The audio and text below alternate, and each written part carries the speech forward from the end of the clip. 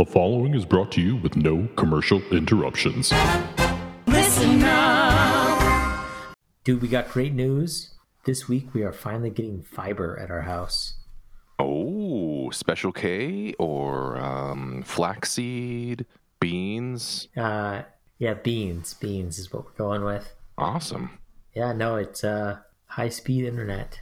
High speed by like rural German standards, so normal speed in America. But yeah, we're really excited about it. We're going to be able to like watch Netflix without having to pause the movie at some point. Awesome. Are you using a VPN to get another country's Netflix, or are you? Yeah. I don't know if German Netflix was all I don't know, art films, or I'm trying to think is like who's that German director that everybody talks about who's like super arty and famous from like the 70s or something. Herzog? Not Werner Herzog. He's more modern, but there's like somebody. Leni Riefenstahl? No, that's a different thing. A German expressionist filmmaker or something. Yeah, no, that's not Leni Riefenstahl. She pretty much only did propaganda. Yeah. Welcome to Season 3, Episode 3 of the Better Band Podcast, an all-encompassing trip through the Pearl Jam catalog. I'm your host, Brandon Palomo. Each episode, my guest and I go track by track through every album, soundtrack, and single to discover why you simply can't find a better band.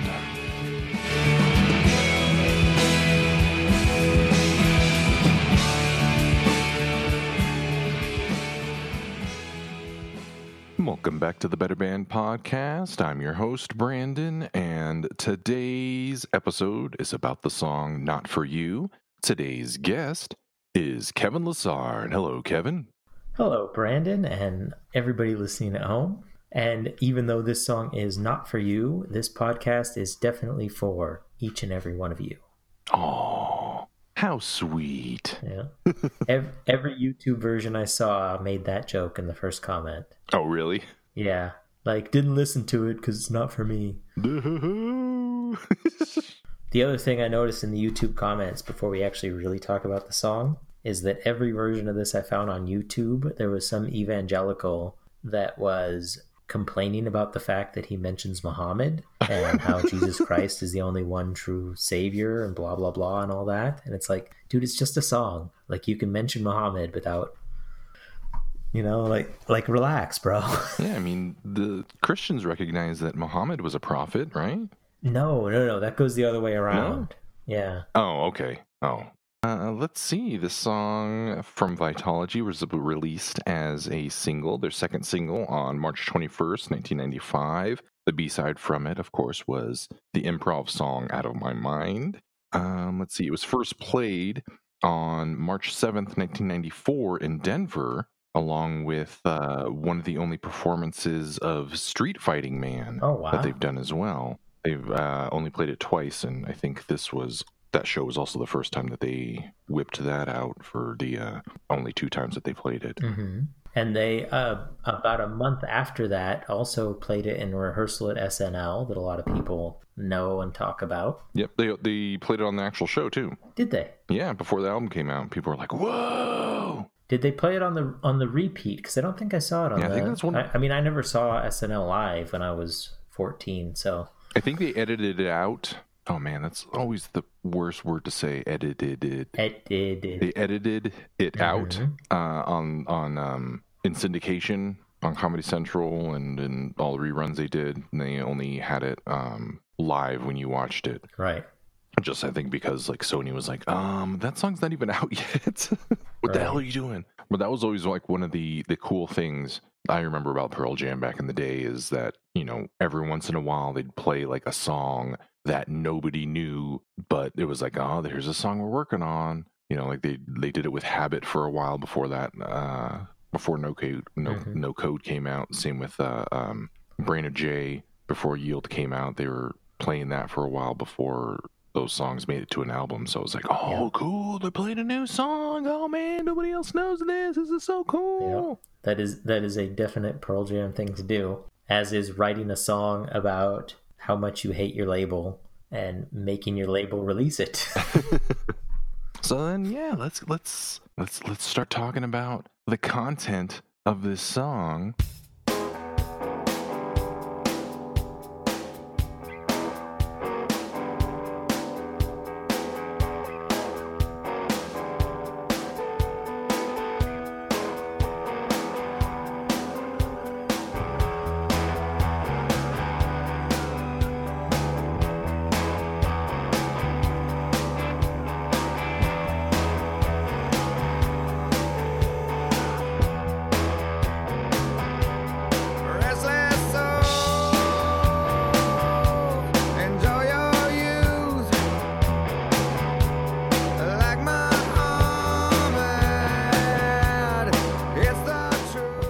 This is sort of a song about sort of the record industry, commodification of youth culture. I think it's kind of a maybe coincidence, or it's kind of at least worth noting that this album sort of coincides with the end of rock music as pop culture. At least, American sort of music, pop music. Yeah. And it started branching off more into hip hop and all that sort of dancey pop, popular sort of stuff. Hip hop briefly, and then immediately into boy bands. Yeah. Yeah, and it also coincided with the Ticketmaster fight, which I think is what a lot of people would have read into this. Like, this is really one of the more transparent songs lyrically that the band released. I mean, one, because in the mix you can really hear his lyrics and how he enunciates it. Like there isn't any kind of 45 versions of a Pelican mishearing that could happen. And two, because within the context of them having this Ticketmaster fight and fighting with their label to actually release the album, with the rumors being that it was ready for more than a year before they actually released it. So it was easy between that context and being able to actually hear the lyrics to say, okay, we know what this song is about. And nothing that Ed or the band has said since then has sort of diverged from that reading, that it's about this kind of corporate, what's the word I want to use? Corporate exploitation of rock and of art and of youth culture. Yeah, the in the liner notes and everything in the CD album, whatever, as well. You could the lyrics are pretty clear. It's pretty much got like all the lyrics in there too. So it's something that you could easily read and then sing along with as well. I mean, the chorus is like super sing along that you could definitely, if you're young and listening to this, it's speaking pretty much right to you. It's like a sort of a in line with a disaffected youth anthem along with Leash, I think. Yeah, you can pretty much picture every person our age screaming this at their parents at some point. This is not for you, man. Stop liking my bands. And I think it's also a something that you have to remember too, because I mean, in as he gets to the end, it says like, I still remember, why don't you? All that sacred comes from you. Dedications, naive and true, with no power, nothing to do. I still remember. Why don't you? This is not for you. Or that whole final verse, all that sacred comes from youth, dedications, naive and true, with no power and nothing to do. I still remember, why don't you? That it's something that you have to remember, I think, as when you listened to this song, if you were old enough when you were listening to it when it came out, and now that, you have kids now, or you're just sort of taking a look at everything that's going around now and be like, oh, why are people into this? Oh, people just playing with slime all the time, people watching YouTube, Billie Eilish, I don't know, blah, blah, blah. Oh, this is so stupid. Yeah, fidget spinners, blah, blah, blah. Yeah. Yeah, it's like, this stuff is not for you. It's for kids. It's for trying to sell them products. Like you were being sold flannel shirts and, hypercolor. Hypercolor, yeah. Zima. and those pocket, what were those little things? Tamagotchis? Tamagotchis, yeah. Yeah, I remember those. I wanted one so bad. And now like, Oh, really? Yeah, now like I read like the premise or like think about the idea of that. I was like, God, that's a stupid idea. Why would I ever want that? They've kind of scaled it up, I think, onto pretty much Facebook games or other sort of apps on your phone where it's kind of like, oh, you have to check like every 20 minutes or whatever, you're farming and it takes this long to do the harvesting or whatever. So then you have to open up your app again and check the thing and do all that within a certain amount of time to do all that. So sort of OCD inflicting. I do not get the appeal to that. Yeah. I like, not at all. And I'm glad that my parents never wasted their money on buying me one of those things, because I would have used it for like 10 minutes and then be like, this is stupid. I don't want to keep looking at this thing. And then it would have gone in a drawer and been forgotten. But anyways, not for you. So this was the song. The reason I wanted to do this song, and I'm glad you let me speak about it, Brandon, this was the song that turned me from like a Pearl Jam fan into like a Pearl Jam fan. This was like the turning point in my fandom. And it's because like, so you knew my dad. He was a real kind of roots rocky, folk rocky kind of guy. He was into Bob Seger. He was into John Mellencamp. He was into Neil Young. And so as a kid, that was like my sound palette. That's what I grew up with. And this George. Yeah, George was my dad. And so this was the first sort of modern song that fit, I felt like that sort of sound palette that fit that idea, because it would not be out of place on a Neil Young album. It's a real kind of straightforward roots rocky sound. And so that's kind of what drew me in. And then because the lyrics were so accessible and were so youth oriented, because I was 14, 15. I was 15 when the single came out. I was 14 when Vitology came out. So like that was sort of the perfect age to get this anti-adult, anti-establishment message and for it to really hit home. And then also he said fuck twice. And that was at 14, it's like, yeah, fuck you. And so this was the song that made me like, okay, I'm a Pearl Jam fan. I love this band and I'm gonna like stick with them forever. Cool. I have been lucky enough to see it live twice. And we were talking about this before. We think they did a Modern Girl tag on one of those. I would have to look it up. Yeah, and after the Slater-Kinney album The Woods came out, which was their sort of album that they took a hiatus afterwards, the Pearl Jam started tagging the end, the little sort of outro finger-picking part of it. Harmonics. Yeah, with lyrics from Modern Girl.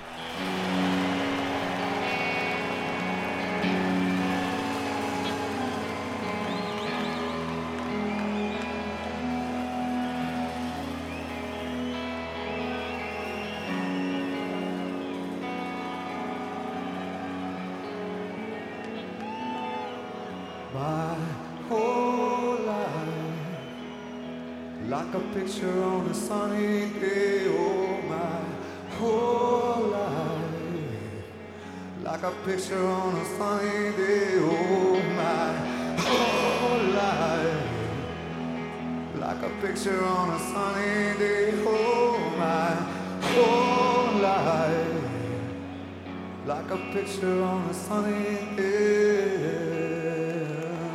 Which I think also kind of thematically fits the lyrics, the spirit of the song as well.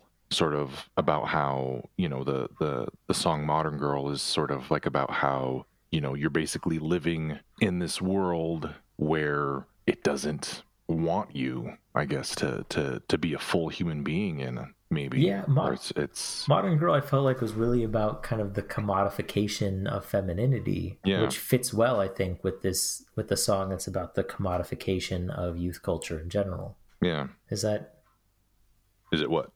Is that kind of a good? I don't know if that's a good way to put that. Is that? No. Yeah. Okay. Yeah. That's what I was trying to say. Okay. I mean, if people can't tell from my voice, it's early where I am. That's why I like doing these podcasts sometimes early, because then I get my voice like this. Oh, yeah. You get your deep Howard Stern voice. Oh, I wouldn't go that far. Yeah, it's not quite a Howard Stern voice. Maybe it's like an Artie Lang voice. No, I don't have any New York in my voice, so or Long Island.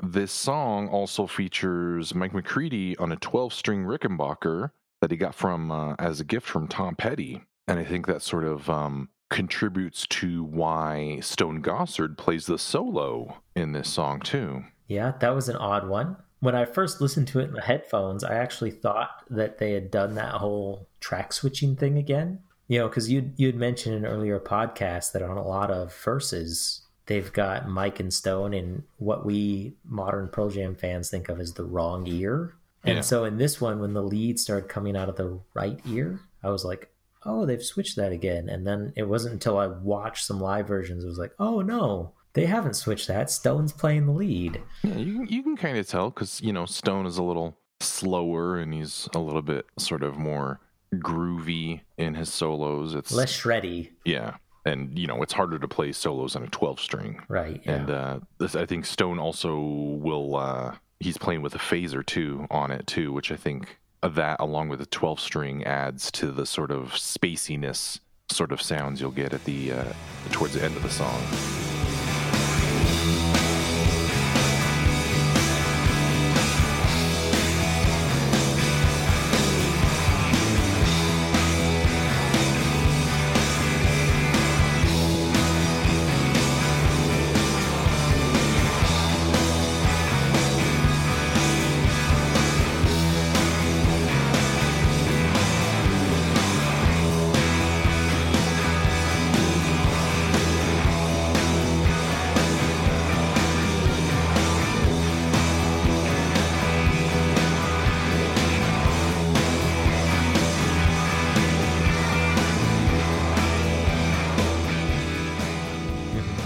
With the slide down the fretboard that Stone does. Yeah. And also live too. The ending I always love on the album version, just with the pattern of the finger picking that Eddie does. And, you know, also I think like there's I think somebody's picking the bridge of it or something like that too. I think I think that's like Mike he's picking the bridge of the guitar, which adds those real high sort of harmonic-y sounds in there as well, which, you know, live don't really do that. And then also Eddie picks in a different rhythm than he does, and it's sort of like, it's not as good, I don't think, at least. Which is why I like the Modern Girl tag live instead. Yeah. I feel like that's it. If you're not going to do the album version of that sort of picky, jangly thing at the end, then you may as well just do something completely different. Yeah, I think that really, you know, adding something to the end, if you're changing the end like that, I think transforms it into something. But I don't know if it's because he forgets how it goes or it just doesn't sound the same. It's probably a hard pattern to do live, I would guess. Especially if you're doing a really kind of straightforward strum. You know, it's almost all downstrokes. Yeah, and then switching to finger picking. I feel like that would be a hard transition to make live when you're trying to remember lyrics after 2 bottles of wine. And the song being 30 years old or whatever. Yeah. Everybody else remembers the lyrics. Why don't you? Don't you? Oh! Yeah. Yeah! I see what you did there. That's it's definitely an Ed song lyric. Like on Vitology, were they still crediting the whole band on every song, or had they? Yeah, this was the final album where everybody had the publishing on it, which I think was to try to appease everybody in the band, because, you know, not everybody was writing songs, but it's kind of like, okay, we got a new drummer here, so we're all kind of figuring these songs out together. Let's just give everybody credit for them.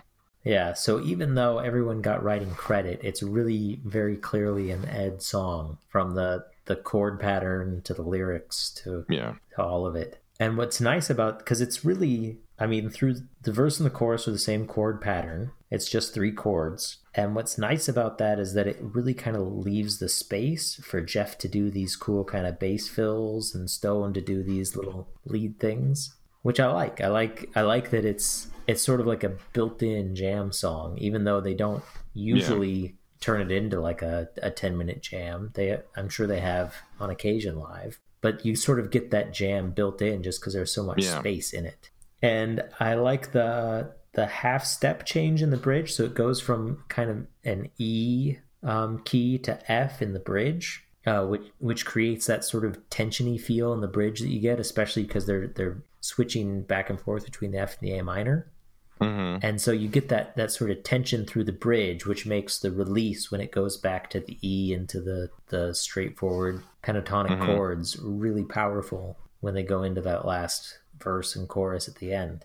Yeah, and they're able to reset and sort of go back down to, okay, here's the part, here's the chance for you to catch your breath before we bust back out again with the dynamic change. And I also like that. So the other thing I found in doing research on this is there's a big debate about whether Dave's version or Matt Cameron's version on the drums is better.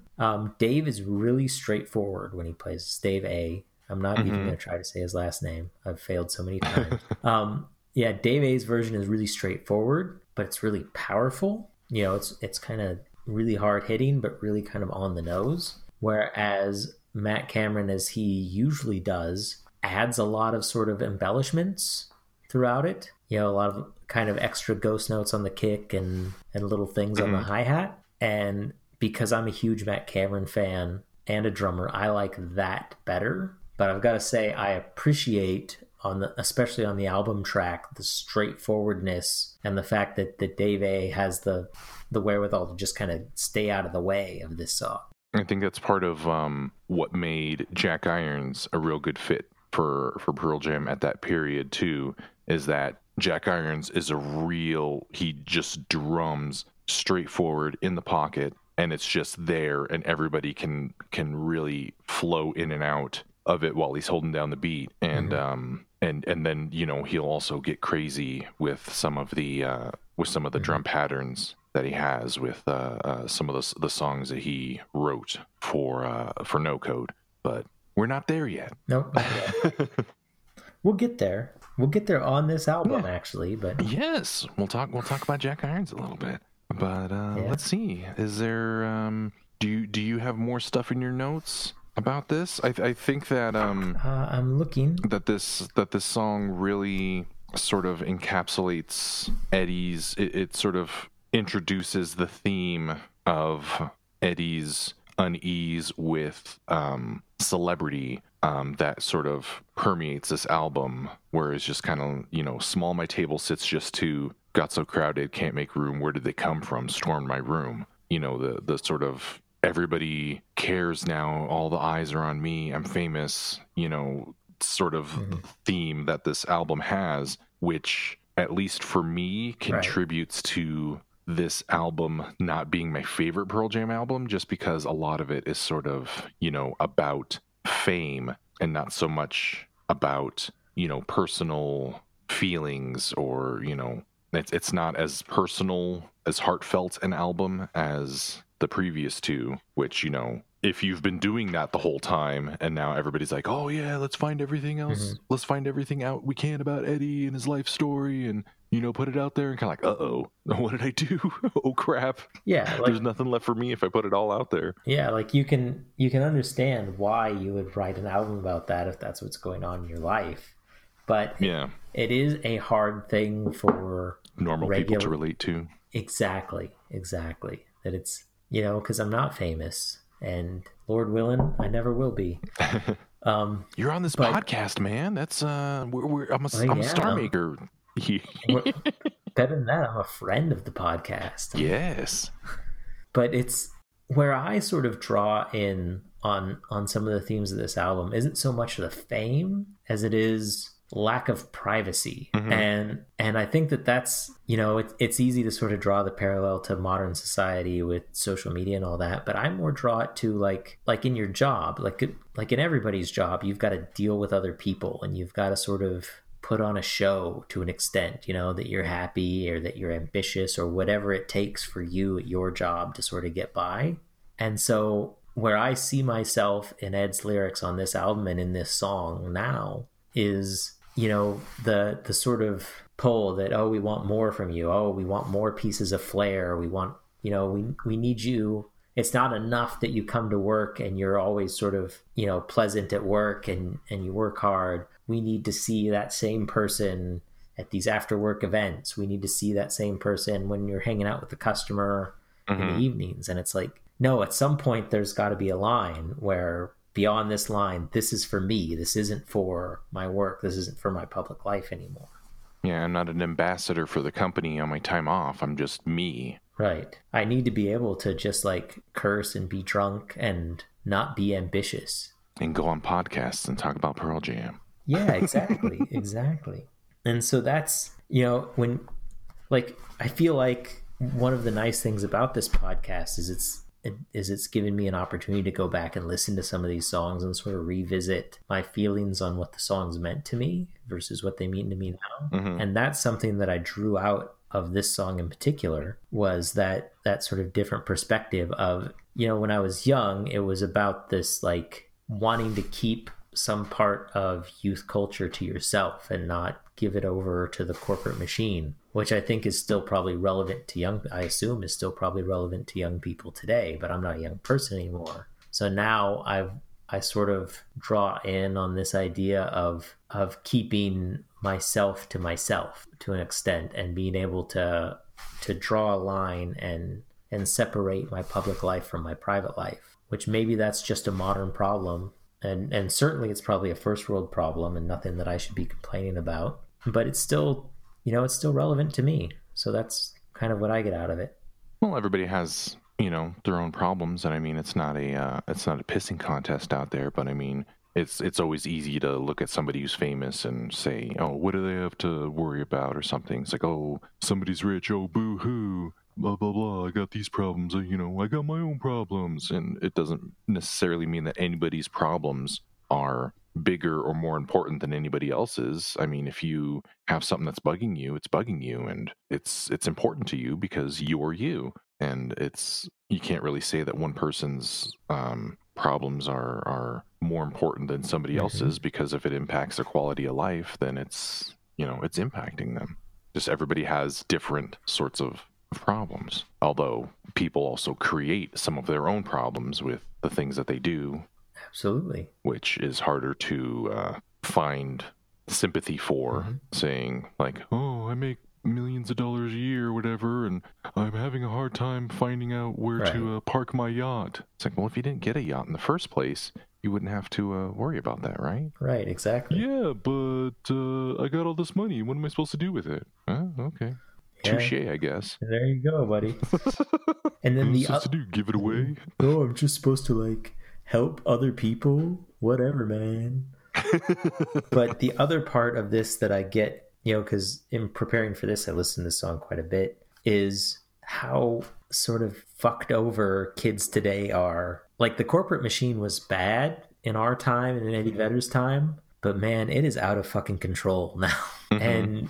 And we've got to stop it. Like, this sucks for kids today. Yeah. I think, at least. Well, I mean, it always sort of looks that way when you're in it, you know? I mean, it's part of it too. I mean, they'll get older and there'll just be new stuff, and they'll say, oh, what are you kids worrying about these days? In my day, I had to maintain, you know, several thousand followers on TikTok, and, you know, and you got your own weird thing that I don't understand. Everybody sort of, you know, everybody forgets what it's like to, you know, be powerless, but also sort of held up on a pedestal as a young person. Yeah, but I think it's worse now than when we were kids. Like, I really kind of sympathize with the younger generation. Like, you mentioned sort of Billie Eilish earlier, like that sort of, you know, YouTube and Facebook and Instagram and all that have facilitated an exploitation of youth culture on a scale we've never seen before. Yeah. And it can't be good. Like, it's not going to be good for these kids when they get older, because they don't have anything for themselves. Like, there's nothing that is just theirs.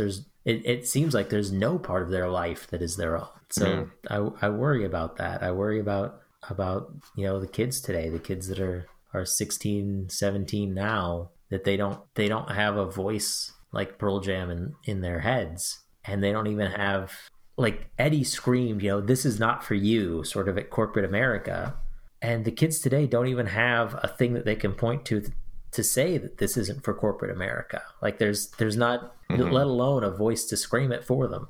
Or, in order to scream it, they're going to have to get on, those social media platforms that are right. exploiting them. And right. $1 billion Facebook or $1 billion Instagram. Yeah. And then it doesn't seem as powerful.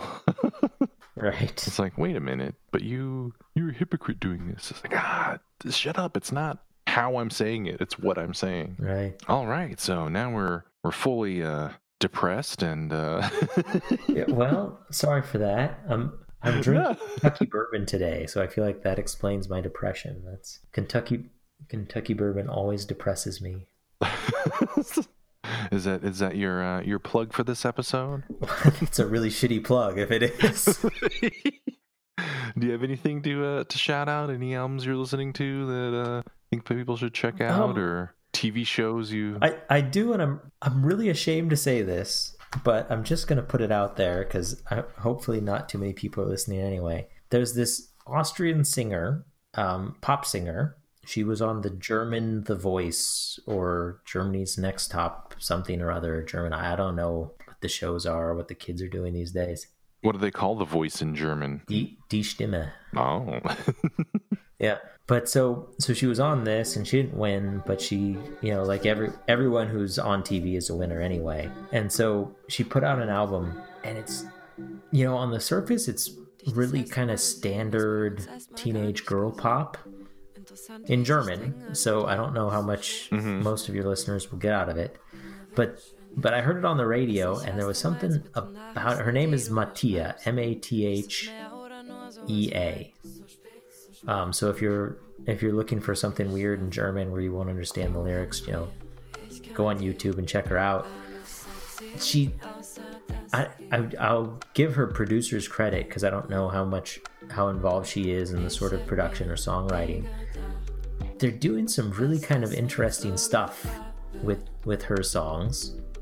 She's got an interesting delivery, and I don't know if that's because she's trying to sing German in an American pop style, but it sort of it caught my ear funny, and then a lot of the production is really kind of dense and interesting. It's a local production company. She recorded it in Berlin, and so I've been listening to that, Mattia. So if you're looking for something kind of weird and poppy to download and check out, give her a shot, because what else are you going to do with your life? Yeah, and if you don't like it, then it's not for you. And you don't have to complain on the internet about it. Exactly. Well, thanks for coming back, Kevin, and it's always good talking to a friend about Pearl Jam. Ditto. And I hope I'm back on very soon. I think you will be. Hint, hint. You gotta keep it kayfabe, Brandon. You can't give anything away. I never watched wrestling. Although my daughter, there was a commercial for some wrestling or something like that, and she announced to the family then, it's like, I want to watch that. Oh no, Brandon, you have a wrestling fan. But she hasn't watched it yet, so. Right. Yeah, just keep her away from it as long as you can, because it will destroy your life. I have some friends online that follow wrestling, and when they talk about it while wrestling's going on, it's kind of entertaining. I just know like the one guy who's like a vegan or something like that, and he made like a hemp belt or something like that, and he's like the bad guy, but he's like super socially conscious, and it's kind of like, what the hell? Yeah, like you can't, because I'm younger and more liberal, like I watch it, I was like, I know I'm supposed to boo you, but I kind of agree with everything you're saying. Yeah, it's a funny thing, wrestling. So If you don't like the Mattia shout out, then my shout out is watch wrestling. All right. Two great tastes that taste great together. Thanks again, and I don't know. I'll end this somehow like this. Whatever. Goodbye, Brandon. Goodbye, everybody. The Better Band Podcast is produced by listenupreno.com and Brandon Palomo and published using Creative Commons Attribution Share Alike 4.0 license. Please visit creativecommons.org or email listenupreno@gmail.com for more details. All music played is owned by the respective publishers and copyright holders and is reproduced for review purposes only under fair use. You can subscribe to the Better Band Podcast on Apple Podcasts, Google Play, or from betterbandpod.com using your favorite podcast app. You can find us on Twitter and Instagram at listenupreno. I am also on Twitter at BrandonP, at BRANDENP. If you would like to be a guest on a future episode, send an email to betterbandpod@gmail.com or send any insights and stories you'd like to share, and I'll read them on the season finale episode. Again, I'd like to thank my guest Kevin, and as always, this is Brandon saying, I think women and semen don't mix.